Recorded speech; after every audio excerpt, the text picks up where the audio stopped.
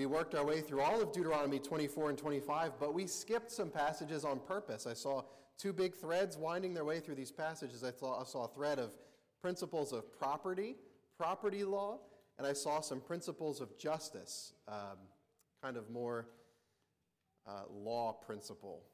And so let's pick some verses. If you're a visitor here tonight, we don't usually just pick and choose what verses we read and don't read, but we're coming back and picking up the verses we missed last time, picking up the second thread.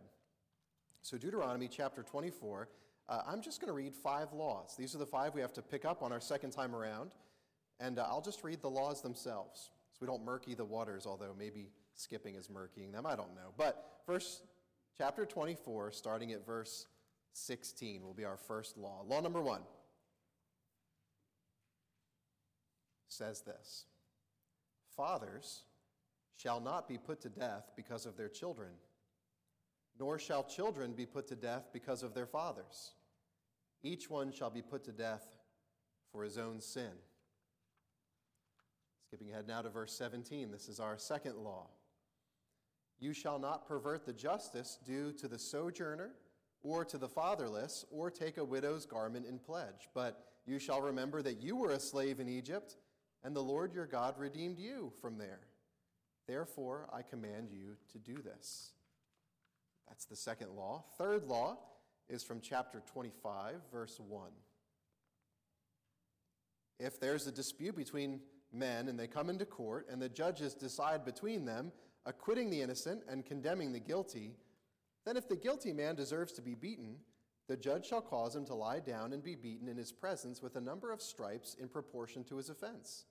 40 stripes may be given him, but not more, lest if one should go on and beat him with more stripes than these, your brother be degraded in your sight. That's our third law. Our fourth law is then from verse 11. When men fight with one another, and the wife of the one draws near to rescue her husband from the hand of him who is beating him, and puts out her hand and seizes him by the private parts, then you shall cut off her hand. Your eye shall have no pity. And then, skipping ahead one more time to our fifth law, there at the close of chapter 25, verse 17. Remember what Amalek did to you on the way as you came out of Egypt, how he attacked you on the way when you were faint and weary, and cut off your tail, those who were lagging behind you.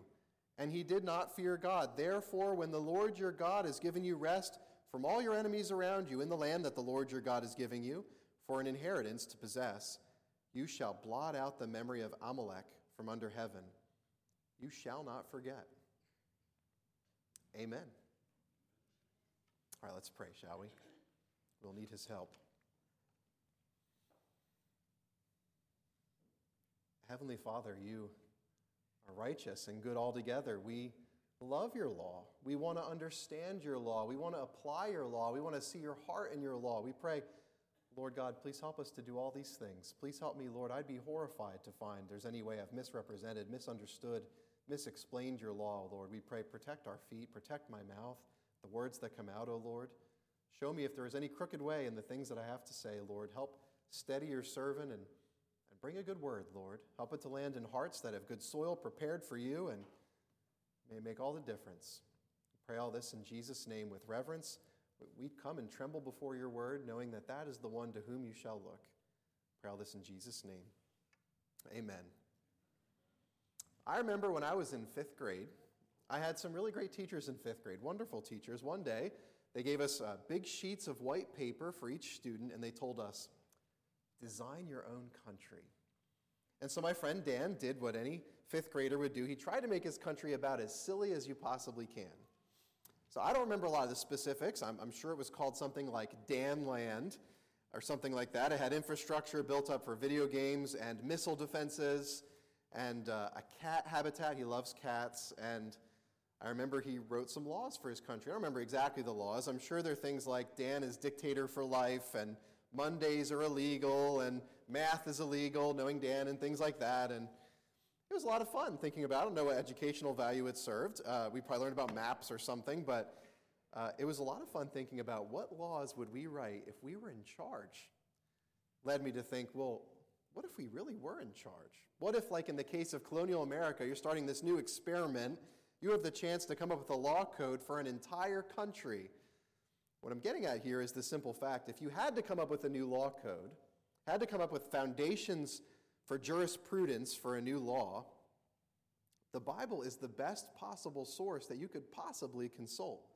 Its principles are foundational for really anything good that's ever arisen in the law codes of men, either accidentally or on purpose. And so tonight we're back in chapters 24 and 25 again. We're picking up the pieces that we left behind last time. Last time we looked at the principles of property. This time we're looking at essential principles of justice, the other thread that winds its way through these chapters. And so what we'll do tonight is we'll just try to get our heads around 5 laws from this passage. We'll try to work hard to glean what are the essential principles of justice that are showing up in these laws, and then we'll apply them to ourselves and see God's heart in all of that. So let's look at these 5 laws, shall we? We'll read them again because I know I just read them, but it's good to get them locked into our minds. So first law. The first law comes from Deuteronomy 24, verse 16. It says this. It says, "Fathers shall not be put to death because of their children, nor shall children be put to death because of their fathers. Each one shall be put to death for his own sin." So, this law is getting at that important principle of individual responsibility. Now, if we're coming up with principles of justice for a land, this is a pretty good one to start with. This is the basic idea that you reap what you sow, that if you did the crime, you'll do the time. It's actually a really different principle than Israel's neighbors had. Actually, a lot of my commentaries pointed out in Hammurabi's code, another contemporary law, if a lazy builder did some work that ended up killing a client's son, then the lazy builder's son would be put to death. Not the builder, but his son. Not so in Israel. Ezekiel 18 says, "The soul who sins shall die. The son shall not suffer for the iniquity of the father, nor the father suffer for the iniquity of the son. The righteousness of the righteous shall be upon himself. The wickedness of the wicked shall be upon himself." That's Ezekiel 18:20. This is God's principle of individual responsibility. That's why Amaziah was such an amazing king in 2 Kings 14. He followed this law. There were some men that had killed his father, the previous king, so when he comes after them, he executes the murderers and doesn't kill their sons. Something that's very different than what kings would normally have done at that time period. So now at this point you might be thinking to yourself, well, okay, that sounds great. You die for your sins, but well, hold on a minute. What about Deuteronomy 5? Deuteronomy 5:9. In the Ten Commandments itself, God's law says he visits the iniquity of the fathers on the children to the 3rd and 4th generation of those that hate him. You might think, well, is God breaking his law? Well, there's a couple things you have to remember here. The first is there's a difference between a son being punished for his father's sins and a son being affected by his father's sin. Just because God commanded his people, don't punish a son for his father's sin, doesn't mean that a father's sin never has any consequences. That his father's sins never have any repercussions on their sons. Well, all right, you might say, okay, great, tracking with that, but what about Achan's family? Achan's family died for Achan's sin. Joshua, what about the Canaanite children? They died for their parents' sins. I don't think the Canaanite children were doing all these sins, or weren't they punished for their father's sins? Well, for this, you have to remember a couple more things. You have to remember, well, first, God is the sovereign Lord of life. No matter what, he maintains the prerogative of life and death. He decides who lives and who dies. The other thing you have to remember is that even if he gives this law to man, he says, don't take the life of a father and a son together. God can do that because he's righteous, because furthermore, who's to say that there's not more going on in these cases than just a father-son reflecting on their children? I'd say there's a lot more going on with Achan, a lot more going on with the Canaanites than just a father's sins. God maintains the right to bring about corporate justice on a society. God maintains the right to bring about corporate justice for lots of reasons, and so I'm sure that's going on in these cases. This is more than just a father's sins going on to their sons. This is a whole people's sin. Well, anyway, from this law, we remember that Yahweh is God. Always remember that. But that he also holds each man personally responsible for their sin. I read this, I think of applying this. I think our society would do very well to grab hold of a law like this. Don't you think? A law of individual responsibility in a day when people don't really like to be held responsible for anything. Our society would do well to recover truths like this. I dare say. So that's our first law, the law of individual responsibility. Second law, found in verses 17 and 18 of chapter 24, it says, "You shall not pervert the justice due to the sojourner or the fatherless, or take a widow's garment in pledge. But you shall remember that you were a slave in Egypt, and the Lord your God redeemed you from there. Therefore, I command you to do this." So this law is getting at something else that was also different from Israel's neighbors. It's illustrating the principle of impartiality and mercy. Both of those things, impartiality and mercy. So on the one hand, this law is pretty clear that God's people should not be partial. They shouldn't favor certain people. Another way of saying that. So this law shows up everywhere in the Bible. Leviticus 19:15 says it clearest. It says, "You shall not be partial to the poor or defer to the great, but in righteousness you shall judge your neighbor." Leviticus 19. James, New Testament. How about the New Testament? James 2:1 says, "My brothers, show no partiality as you hold the faith in our Lord Jesus Christ." Now, I want you to notice from these scriptures, the door swings in both directions. We're not to be partial in favor of the rich, and we're not to be partial in favor of the poor. It's something our society conveniently forgets in both directions. Sometimes law codes seem like, well, the rich get away with everything. Other times it seems like, well, we always side with the victim. And, well, in our case law for today, God knows men are always tempted to forego justice for strangers, for orphans, for widows, because upholding justice for those kinds of people, the poor and the friendless, that brings no earthly advantage for us. And they're a prime target for oppression. They're a prime target for neglect. But God says you have to give them the same justice. And not only justice, but also mercy. He says, don't take the widow's garment in pledge. If she owes you something, if the widow owes you something, don't take her cloak as collateral. It's likely her only jacket. It's likely her only blanket. Without it, she'll freeze to death. And so, God's people, he says, God says to his people, show mercy to the downtrodden because he has shown mercy to you when you were downtrodden. That's his stated reason. He says, you do this because you were a slave in Egypt and the Lord your God redeemed you. And in case you're wondering, you're thinking, well, wait, isn't that partiality? It's never partiality to uphold the lives of the weak. It's mercy. It's not partiality. The widow still had to repay what she owed. She just was allowed to keep her cloak to survive until she could pay it. Mercy is the very thing that the king was supposed to always remember to do in Israel. Psalm 72, it's the royal psalm. The psalm about the king, you get this picture of the lowercase m Messiah, the king, being this way, leading up to the uppercase M Messiah being this way. Psalm 72 verse 12 says this, it says about the king, he delivers the needy when he calls, the poor and him who has no helper. He has pity on the weak and the needy and saves the lives of the needy. From oppression and violence he redeems their life, and precious is their blood in his sight. And so in our second law, we see principles of impartiality on the one hand, but also mercy on the other hand, because our God shows zero partiality, but plenty of mercy. Both of those things in our second law. Now let's go to our third law.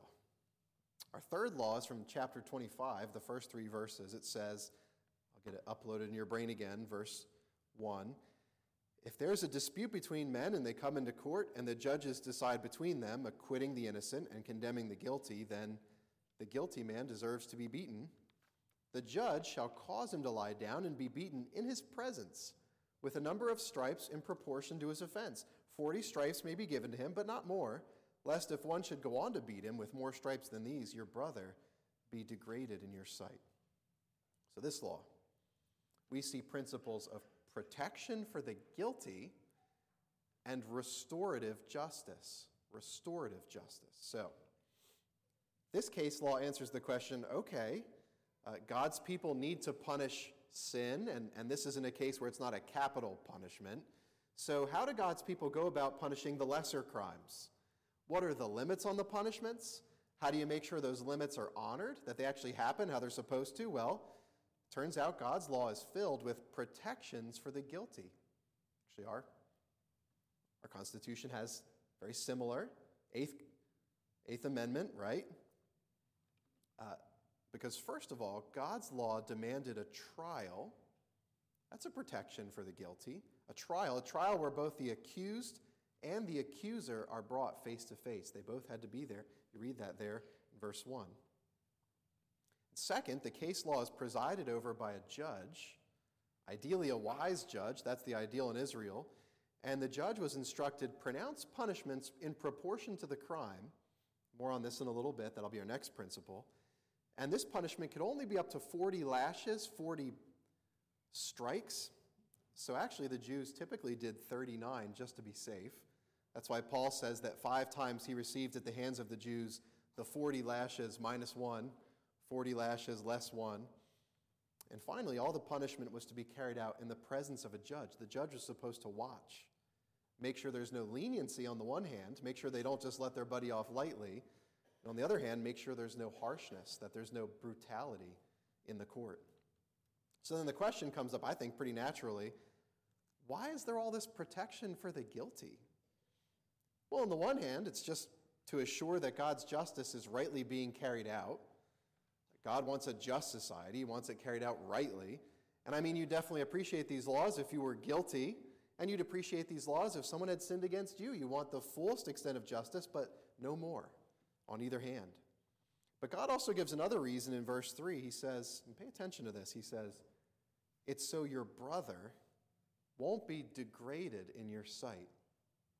So you see this word degraded, it's a word that means the opposite of glorifying someone, the opposite of honoring someone. It's talking about being lessened or dishonored. So you can picture a man being beaten with 100 blows, being a shriveled husk of a man left, and everybody seeing he's been totally dishonored, he's been broken, he's a broken man. And God doesn't want that. God's concerned with the guilty party's human dignity. He doesn't want to see his image bearers treated like whipped dogs. And whenever it's not a capital offense, God is adamant. He wants to see people restored. Where there's life, there's hope. So that's why, did you notice verse 3 calls him, see what it calls him? It calls him brother. Even in punishment, they're not supposed to forget, this man's their brother.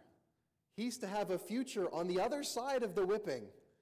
A bright future. God ordered all of this for the protection and the restoration of the guilty. Pointing to the fact that God's a gracious father. He spanks his children, yes, but he also hugs them when it's over because his children need both. They need a father to be both kinds of father, good and severe in equal measure. And so that's our third law, protection for the guilty and restorative justice. So let's look at our fourth law. Fourth law is there in verse 11, chapter 25. It's a little unexpected. It says, when men fight with one another, and the wife of the one draws near to rescue her husband from the hand of him who is beating him, and puts out her hand and seizes him by the private parts, then you shall cut off her hand. Your eye shall have no pity. So this law is all about proportional punishment. It centers around a principle. In Latin, it's called lex talionis. It's, you know it better as eye for an eye justice. You've heard an eye for an eye all over the Old Testament. And I'm sure this law probably sounds strange to you when we read it. I mean, a lady grabs a guy's private parts to help out her husband in a fight and loses her hand for it. And I wonder who was reading this and thought, well, that seems a little extreme, doesn't it? Well, God's actually explaining it's not. He's actually explaining this is the perfectly righteous punishment that he deems for this. This lady stretched out her hand to do irreparable damage to a man, and so she loses her hand. To really understand God's perspective, I think we have to ask ourselves, why does God take this so seriously? Well, there could be lots of reasons. I read all kinds of commentaries on this. For one, an act like this would be indecent for a lady and bring dishonor to a man. I think, okay, I guess that's so. Wouldn't want to be that man. It would be very embarrassing, I'm sure. But I think more importantly, such an act could take away a man's potential for childbearing.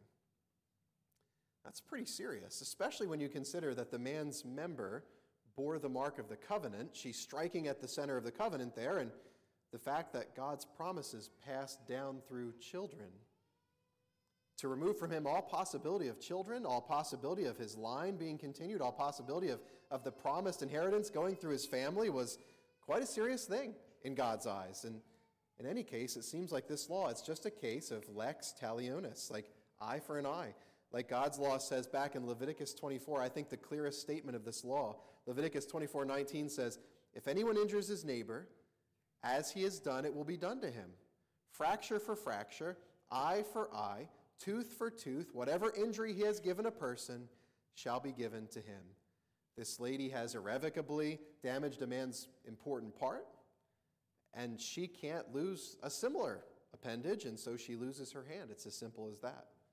In Israel, God always strove to make his punishments directly proportional to the crime. And get this, he actually expected his people to carry it out.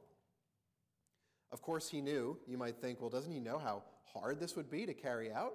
Well, of course he knew that. That's why he says at the end of that verse, he says, your eye shall have no pity. He's saying, no, really do this. Do exactly what I say.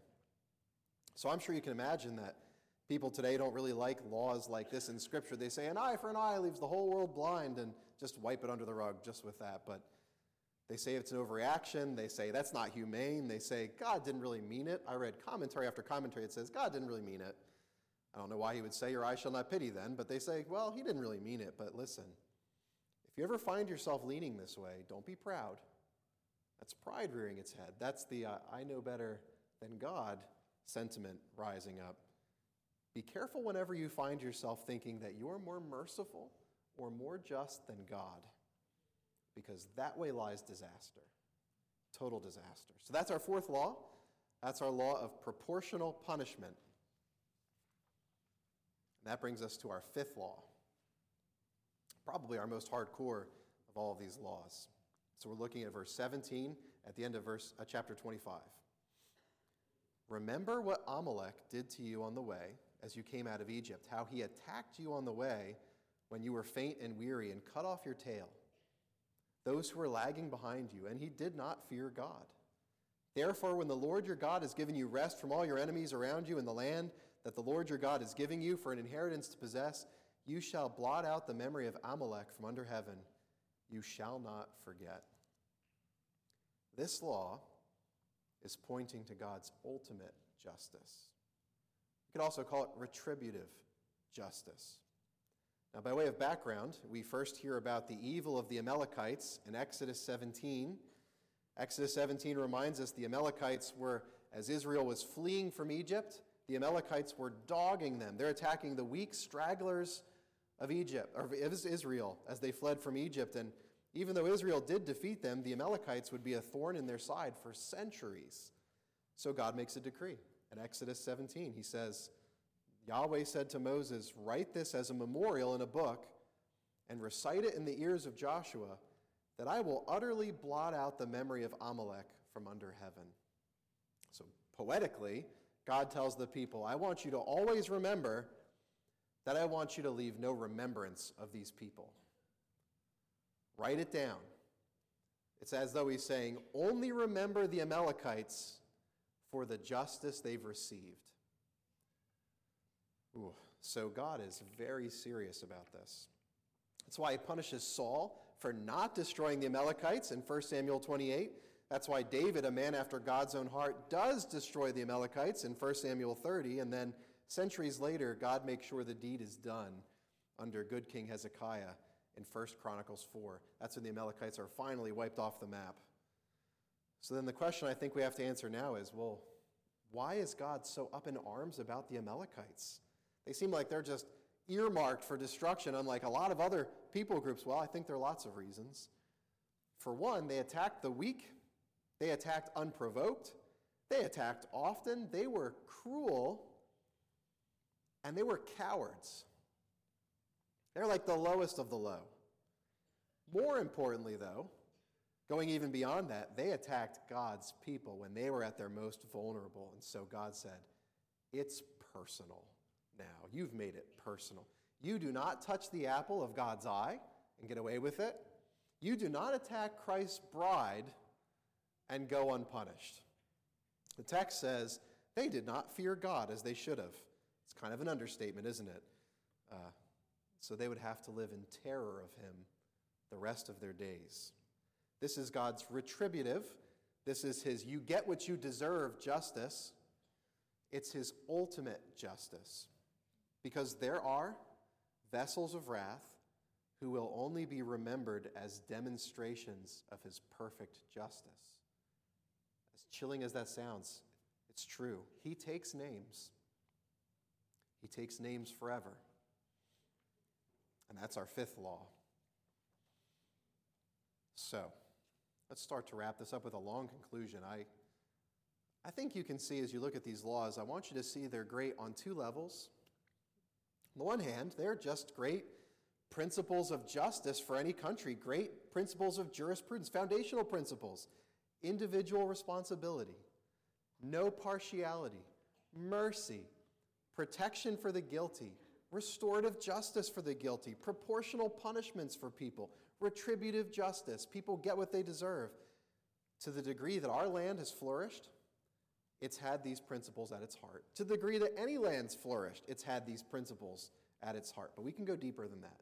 That's good for us to know, good for us to base law codes on these things, good for us to live out these things. We have to go a little deeper. The thing is, it occurred to me as I was reading this passage, it chilled me to my core to realize this. According to these laws,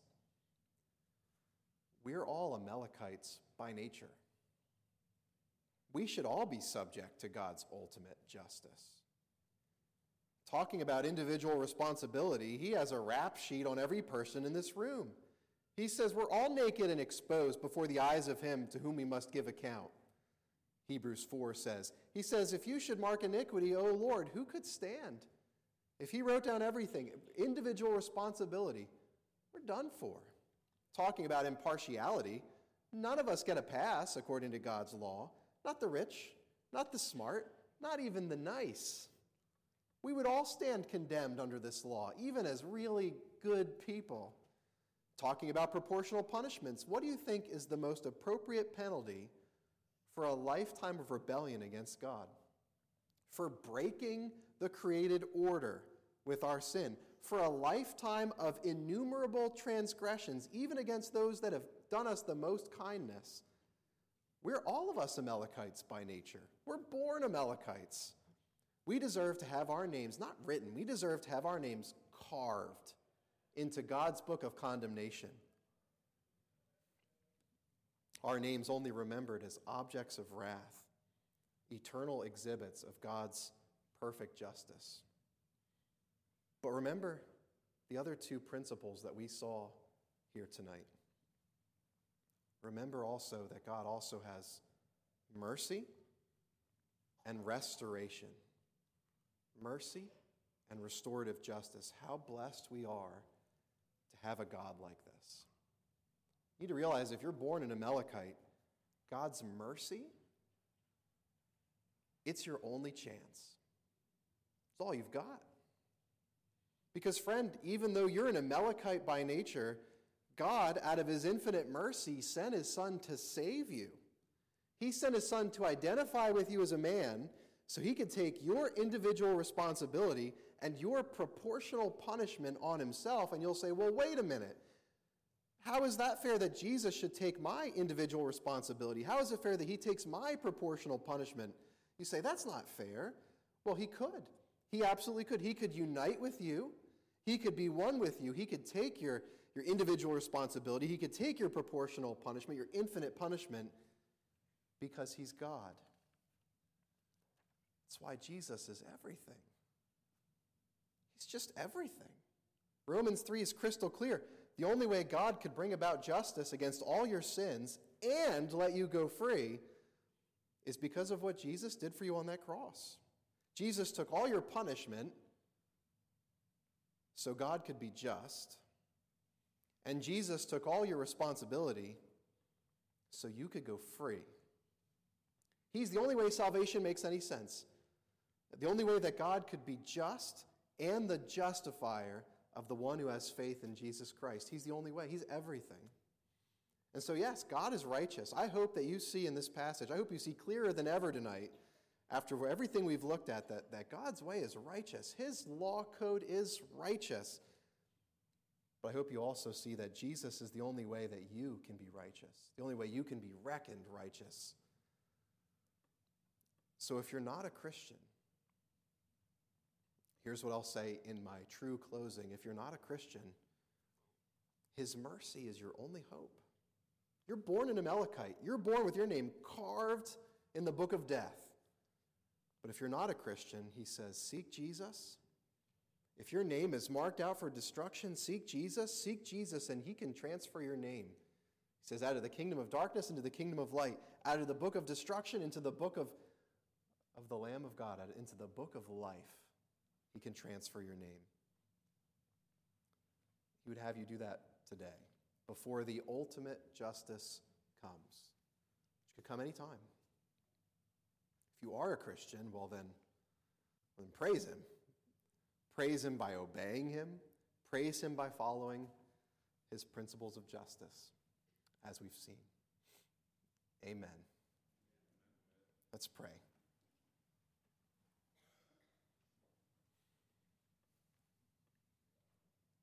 Our Heavenly Father, we're just left, again, after examining your law and your heart written down for us, O Lord, we're left again saying, just and righteous are you. Everything you say and everything you do, our great God. And thank you for sending your Son as the way. Out of all your mercy, out of all your restorative justice, Lord, how you've sent your Son to be our righteousness. A righteousness made known apart from the law that we could never follow, Lord. May Jesus loom more precious in our sight. May we cling closer to Him. May we obey out of love for Him. May you do these good things in our hearts, in the hearts of our children too, O Lord. May you restore our nation to this kind of principle, these kinds of principles, O Lord, but ultimately unto you, a nation whose heart is sold out for you. We do pray for revival according to your word. We pray all these things, knowing that you are able to do exceedingly abundantly beyond all we think or ask. We pray it all in Jesus' name. Amen.